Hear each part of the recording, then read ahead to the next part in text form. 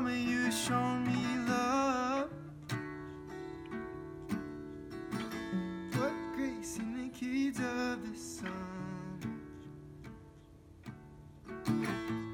Didn't see it all alone. Look out, are you seeing right? Just as Moses lifted up the snake in the wilderness, so the Son of Man must be lifted up, that everyone who believes may have eternal life in him. For God so loved the world that he gave his one and only Son, that whoever believes in him shall not perish, but have eternal life. For God did not send his Son into the world to condemn the world, but to save the world through him. Whoever believes in him is not condemned, but whoever does not believe stands condemned already, because they have not believed in the name of God's one and only Son. This is the verdict. Light has come into the world, but people love darkness instead of light, because their deeds were evil. Everyone who does evil hates the light, and will not come into the light for fear that their deeds will be exposed. But whoever lives by the truth comes into the light, so that it may be seen plainly that what they have done has been done in the sight of God. What is love? We've talked a great deal, particularly in the last few weeks, that it all comes back to love, or at least everything we do should attempt to come back to love. It's not a rare occurrence to hear that love is the main principle of Christianity, and even in a community like ours that is wonderfully diverse and eclectic in our theological spectrum, even for us it's a grounding force. And of course, we look at Christ saying the greatest commandments, loving God with your heart, mind, soul, body, along with loving your neighbor as yourself. Perhaps it is fate, or perhaps it's good riddance that this passage is a part of the lectionary on the week that I get to preach, and that I've also been musing over this question, how we define love, for a couple of weeks now. And I would be doing this text a disservice, I think, if I didn't engage it with a little bit of context rather than focus in on John 3:16. But I'm trying to walk this very fine line between exploring some of the texts of today's lectionary picks in their fullness and all of their duality, while also not making excuses for the text. What I'm hoping is merely to spark in your thoughts and questions how capital L love is framed. What is your experience with it, and how does it make meaning for your identity and belief? And if I say something wrong or something you don't agree with, you can just throw me in with the snakes and we'll be golden. Or maybe bronze. Sorry. Terrible joke. But anyway, moving on. Just to prep us with some context here. And again, we are just kind of fleshing out some of this space, and it's going to be messy and wonderful. And I am doing all of this in the context of also our community. That we have expressed certain things about love and have absolutely expressed it in terms of our response during this pandemic. It has just been a beautiful thing to be able to sit back and watch as our community has cared for each other in the midst of a very challenging time. So my gratitude is absolutely extended to you all. And it is done in love that we come to the text together, that we come to our experience together, and we lift them up and we look them over and we see what they have to say in terms of how we walk away from this space and into the rest of the world as well.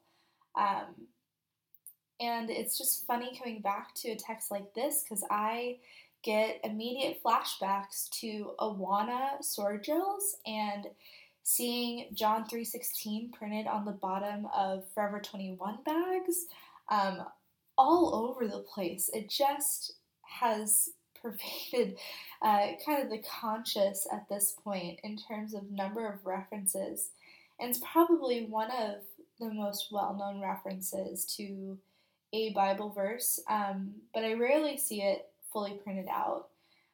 Usually you just see John 3:16 and either just that alone or just the verse alone, and definitely not with the intended context. But verses don't happen in a vacuum, neither do our experiences of the text. So with all that to say, we enter this conversation at verse 14, and Jesus is speaking in this text and is having a conversation with Nicodemus, which I came across a commentary that says his name literally means power for the people, so that's a fun additive for you.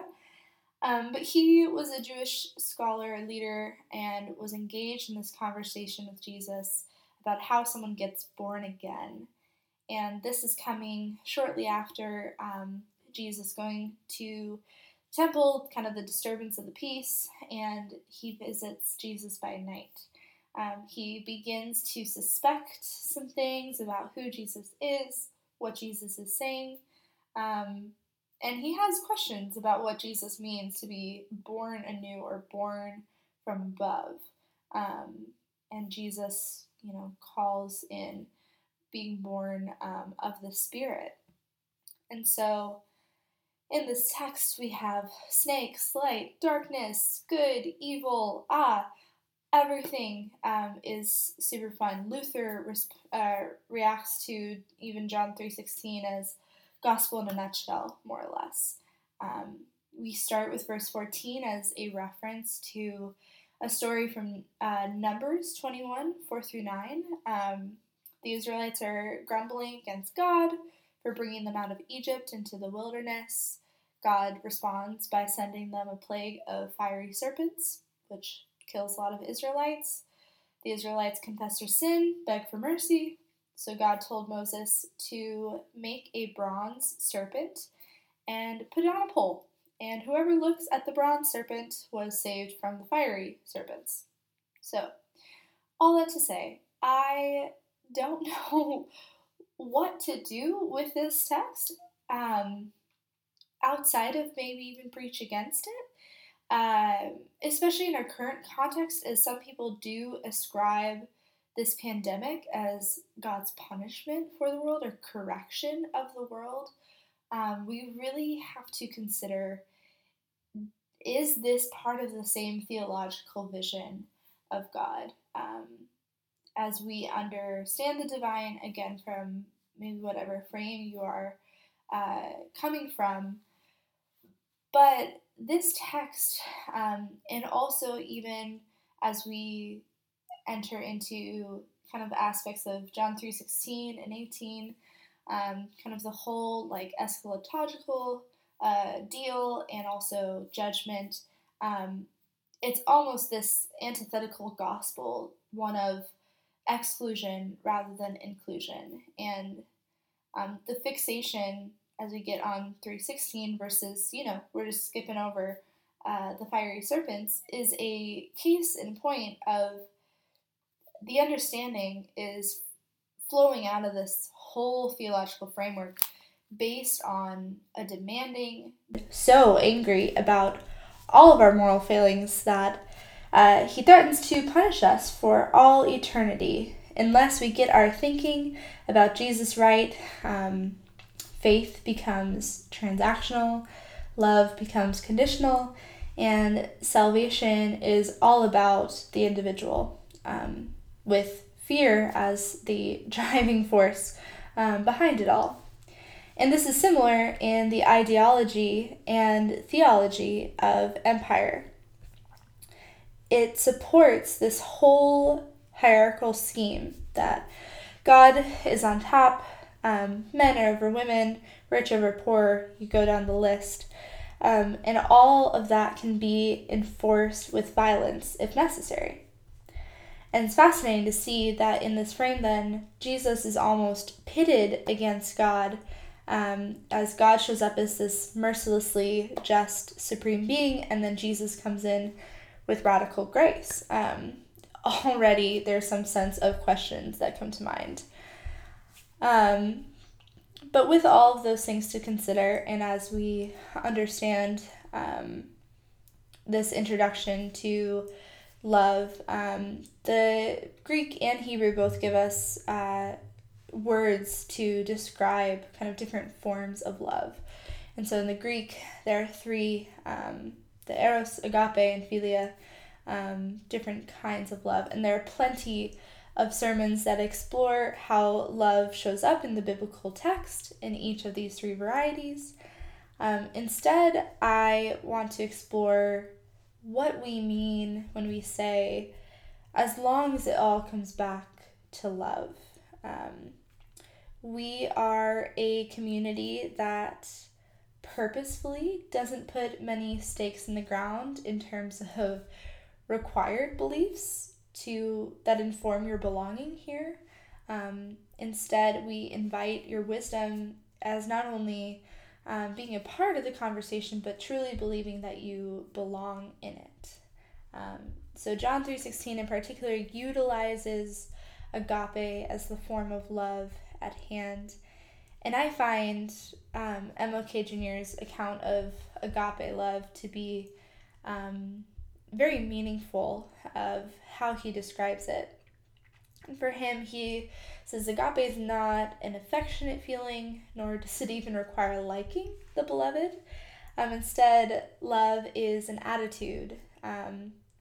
The reason behind it, it's not aimed at a select few, but rather all members of the moral community. It involves understanding, goodwill, respect, active concern. It desires the common good, resistance to injustice, and restoration of the beloved community.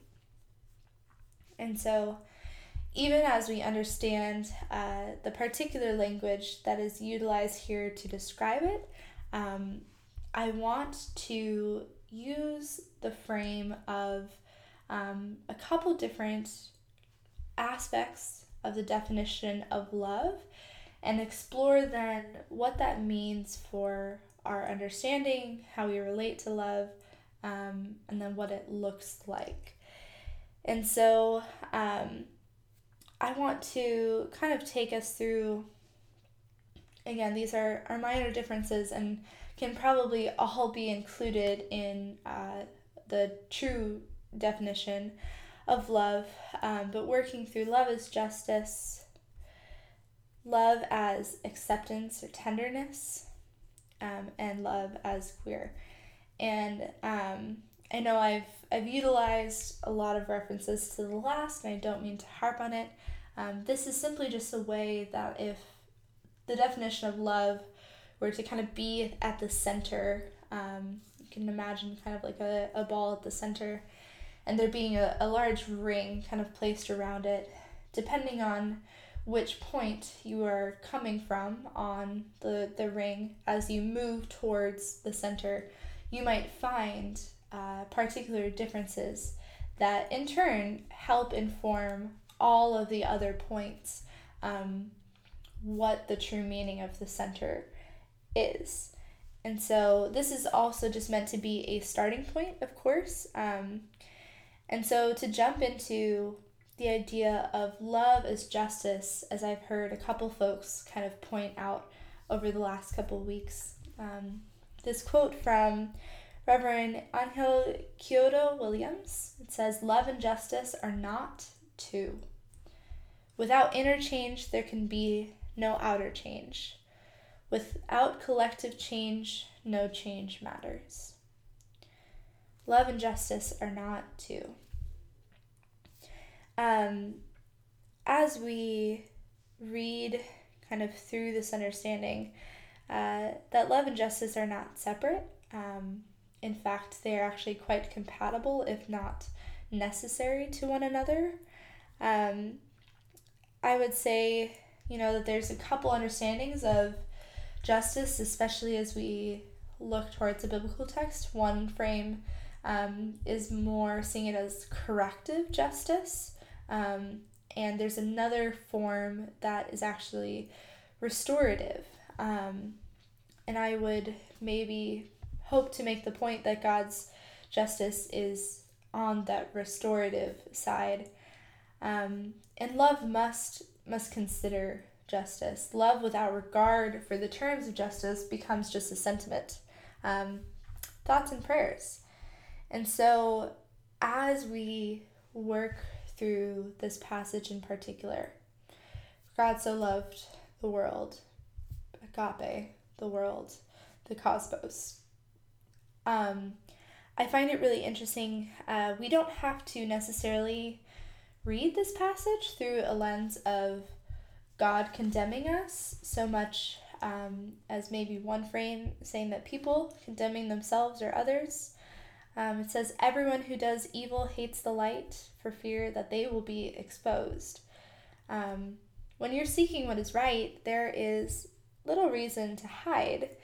And I think that if we played this verse out, it would say that when we choose the ways of evil and darkness and violence, we are inherently condemning ourselves and others to imitative acts of this reciprocal evil and darkness and violence. It's a cycle that becomes very hard to break, as we see played out on the grander scale of our society as well as in individual lives. How one person alone can be directly impacted by these cycles of hurt and pain. And of course, when we act in justice, it doesn't mean that there won't be pushback. In fact, by being out in the light, you are exposed to a great number of threats for seeking what is just. Unarmed truth is bold honesty at great cost to the self. MLK Jr. used to ask civil rights leaders, do you have your cemetery clothes on? There was a recognition, even as they were committed to nonviolent protest, that they were unarmed in a system completely hostile to their existence. And they were still showing up, acknowledging the light and also the force of darkness that would be pitted against them. I really enjoy Rohr, our patron saint Rohr, coming into the conversation as well to say that God's passion is justice. It's a social form of compassion, that justice is about politics. Politics is about the shape and the shaping, the structure and the structuring. Justice is the political form of compassion, the social form of love. And so if we explore through this lens, I see justice playing out less so in the eschatology of this text and more so in the accountability, for fear that they may be exposed. Accountability is going to feel like condemnation to anyone who is profiting off that their actions are not being exposed. That's why so many tragedies are covered up, quickly hurried off the front page. There's such a big reaction when there's release of footage or evidence that seemingly can't be refuted. And so all of those things, if we inherently are seeking love or seeking justice, we're seeking something that recognizes the goodness, the sacredness in all. And so if you also look through this text to say God didn't send the Christ, us, into the world to condemn it, but to save it.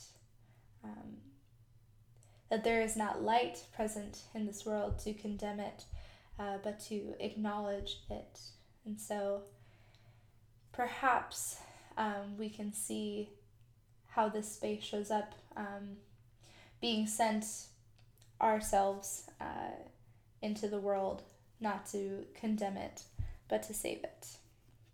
And so then love is the drive towards the unity of the separated. If everyone in an equitable world has a place at God's table, love is constantly moving towards reunion, and in that finds itself united with anything that is helping in destroying what is against love. So if love is seeking unity, justice is the form in which this power becomes actualized. When you inherently love something, and if we were going to say we love justice, then we must hate its opposite. So if we love justice, we hate injustice. And so just to invite into this text the righteous anger as an appropriate response to injustice, how does that kind of come into contact? And of course, it's not to say that it is inciting or inviting violence. It's simply to say that justice is pushing towards action, or the hate of injustice is pushing towards an action so that we can reflect love back in the world. So to consider all these things, right, we come back to Cornel West. Justice is what love looks like in public. Sometimes we can only know something by what it looks like, and that can be enough.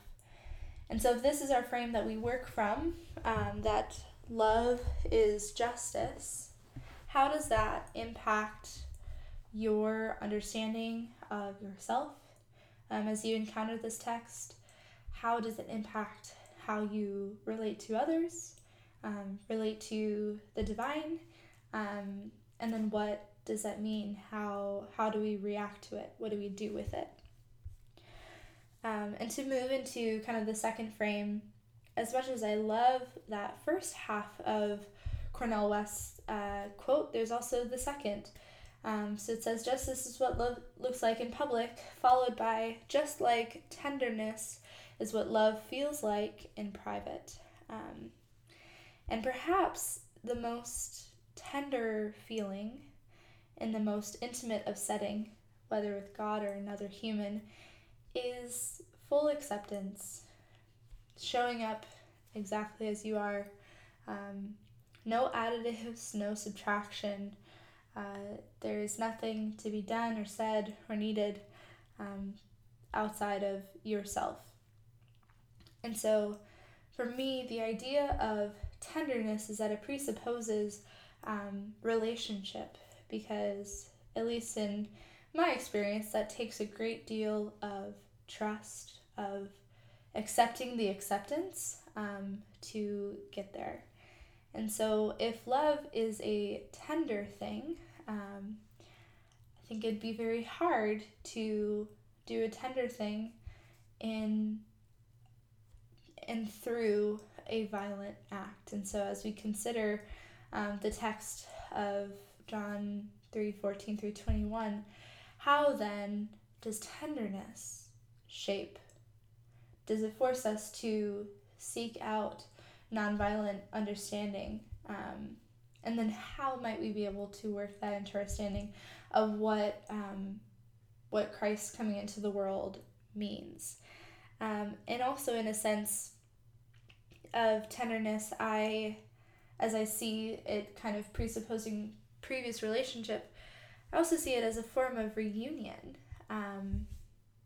that it is a reconnection, whether it's with yourself, with another, with the holy, even when religion and religious systems get distorted or co-opted, there is still this choice of being able to reconnect and reclaim or let go of something if it's not working and is not going to be able to continue to provide a sense of tenderness and acceptance. Jesus was all about reclaiming and renewing even the deep religious tradition in which he was rooted. We see this work kind of continued out as well. And so reconnection matters. So as you read through the text of God coming into the world to join it, to reconnect with it, to share light and beauty and a moment of tenderness with humanity. Even though darkness or injustice is present in the world, there is a sense of loving kindness that is present in it too. But that's all really hard to understand and to quantify. And so that kind of moves us into the final frame. And I've been incorporating this kind of more and more of recognizing the freeing nature of understanding God's own love, capital L love, as queer. That is to say, not having to be defined in any certain terms. In fact, we can't. I always love the idea, right? God doesn't change so much as human knowledge of God evolves. And so what are kind of the new realizations, the new extensions of what humanity looks like, even in 2021, have to say about the growing image that we have of the divine? And so even with playing around with queerness, the whole thing is that it just completely obliterates the ability to put boxes or put a definition on it. And so speaking of kind of that language, there are a couple of particular words in the Greek that maybe can be played with and toyed around with a little bit. The word for belief, for whoever believes in him, right, can also be taken as trust. So if that changes, and I'll change a couple of the other words here as well just to reflect, how does it change the meaning? For God loved the cosmos in this way, that he gave his one and only Son, that all that trust in him shall not be destroyed, but have eternal life. If we look through this lens of queerness, maybe the passage is to say that God's love for the world, although not able to be fully understood or defined, shows that those who were excluded and pushed out by society are now included in the family. They don't have to stay in the darkness, in the closet, but they can exist in the light and see that even though internalized homophobia made them feel like they needed to hide, their whole self is good and they can live by their truth, so that it may be plainly seen that who they are, and for everyone to see that what has been done in the sight of God and is loved by God. To use a quote I have used before from Kevin Garcia, they say in their book, Bad Theology Kills, to be in love, capital L love, is to be so caught up in the reality of our communion with God, insert universal Christ language here, that we naturally flow in our purpose, bringing healing to everyone around us. It is our natural state. It is where we came from and to where we will return. When we can remember that we are included in love, our lives become richer. They also use the language of at-one-ment as a kind of response to atonement theory, to seek and to find oneness. And this is a relational miracle as we understand it in terms of both human connection and connection with the divine. And we can understand through this lens that God's love for the cosmos this world is continuing to expand and to grow, and Christ shows up in new and similar ways as the image of God expands to continue to stretch open the revealing of the cosmic self. So this is the cosmic Christ who always was, who became incarnate in time, and who is still being revealed. And as I know, again, I did that thing that I tried to avoid of focusing only on one main aspect of the text, and it's, hard to go beyond that in a single 40 minutes or so.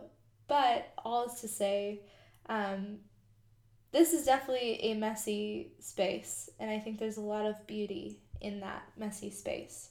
When I first started going to counseling, I tried to show up to my sessions every week and explain in very quick and well-contained language and emotion what my trauma or emotional experience was and how I already fixed it, rather than allowing that space to be messy and be full of the emotions and not have to package them up so nicely.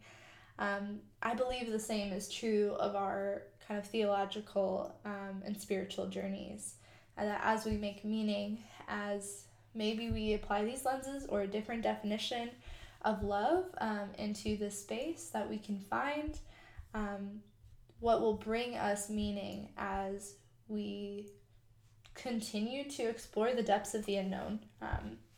And we are coming at this question of belief from such a variety of different ways, whether that is your engagement here on Sundays through the lectionary, or on Wednesday nights, particularly through Lent, and atheism for Lent. And there's also so many other things that y'all are considering and reading and are involved in. And so all of that to say, this is, of course, just a starting point. As I kind of understand in myself that agape, that love is incredibly compatible with justice, that we can't truly unravel the two, that it probably makes up a big part of my own definition of love. And I also find some meaning in acknowledging the dark, or at least the shadow side of the world, and that there is something that I'm supposed to do about it as a response. And so I would say, as I look at this text, healing and resurrection in the ways that we've talked about in the past comes from an acknowledgement of the things that are not as they are supposed to be, and taking direct action to reflect a new reality that affirms the sacred in all. It comes back to say that God is love. So then God is justice, God is tenderness and acceptance, God is queer, God creates in love, God is relationship, community and diversity, co-creating with us in wholeness, and also extending welcome. God is entering into every part of our world. No additives, no saying including or even you, just right there, period. So as we kind of open this up to conversation, and I apologize for how long it's gone, what does God's love actually mean to you? How are these frames helpful, not helpful, too limiting, way too broad? What does it mean to kind of take something and integrate it into your own practice? So I'm so excited to engage with this on Sunday and hear far wiser thoughts from many of our sages in our community as we consider what love is and what love looks like as we bring it forth from here. And as we approach this week, may we love God, embrace beauty, and live life to the fullest. Amen.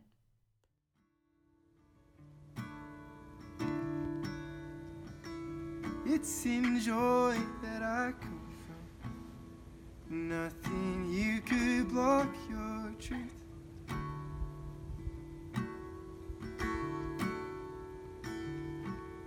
Beloved and enough, I'm captured by the good you do.